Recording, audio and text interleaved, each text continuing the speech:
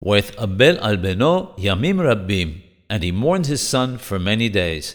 Rashi tells us that the time that Ya'aqob Avinu alav shalom mourned his son Joseph corresponded to the 22 years that Ya'aqob Avinu alav shalom did not fulfill the requirement of honoring his father and mother. We learn from this how serious the commandment of honoring one's parents is, yet there are many who do not understand the severity of failing in it. Maran Mordechai Eliyahu alav shalom tells the story of a man who was very miserly. He lived in Jerusalem, but his father lived in Tel Aviv. One day, his father wrote him a letter saying that he was not feeling well and needed him to come and assist him.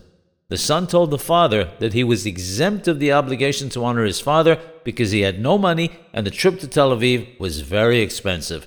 He told him further that honoring one's father only applied if it was with the father's own money. He spoke about it to his rabbi, who understood that the son had no comprehension of the importance of honoring one's parents.